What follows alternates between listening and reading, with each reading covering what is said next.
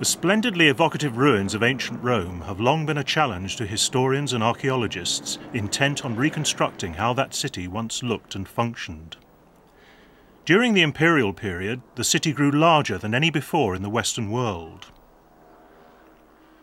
How was the city constructed, and what were the materials used? How was it defended? How was the population supplied with food and water? How were the people housed and entertained?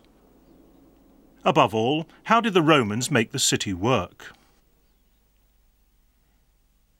This model shows how Rome might have looked during the reign of the Emperor Constantine. The population at its peak was probably 1 million, enormous by ancient standards, and 5 times that of Alexandria, the next largest city in the Roman Empire. Meeting even the basic needs of such a population, let alone the construction of monumental public buildings, surely required considerable engineering and organisational ability. Yet the Romans themselves have the reputation of contributing nothing of note to the history of technology. By this account, they were completely uninventive. All they did was appropriate the innovations of the peoples they conquered. How can we reconcile these two judgments? The ancient history of Rome lasted some 1,000 years, from the time they were ruled by kings, through the Republican period, which lasted some 4 centuries, and then into the Empire, when Rome reached the height of its power.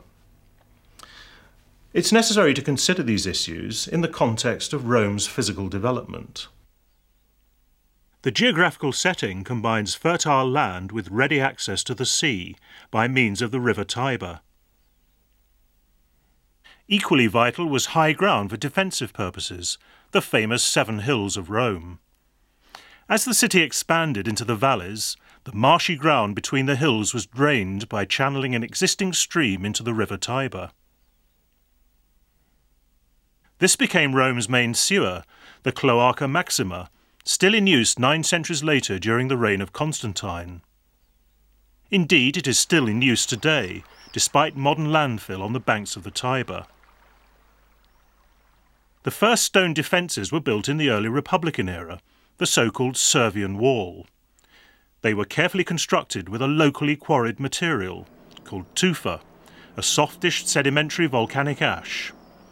Easy to quarry, it continued to be used in the imperial period, even after concrete became the main building material.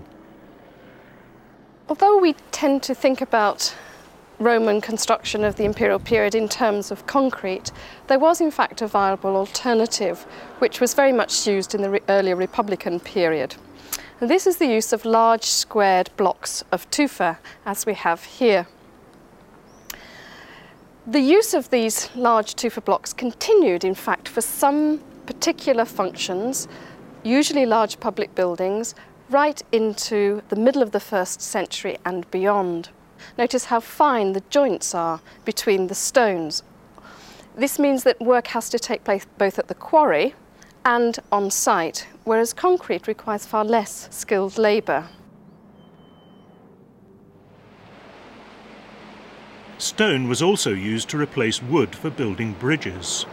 Stone arches were necessary to span the river, as in the Pons Cestius, built during the late Republic and then replaced in the imperial period.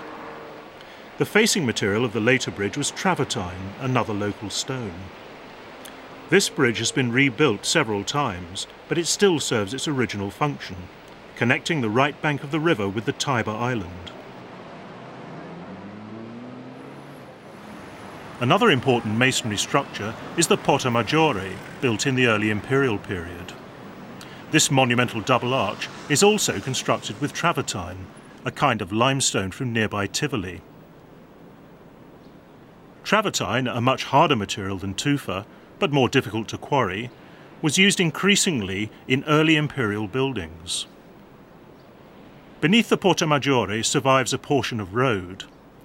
Like all major roads in the vicinity of Rome, it was paved with basalt, a very durable local volcanic rock. Even in this, deep ruts were worn by the constant traffic of wheeled carts.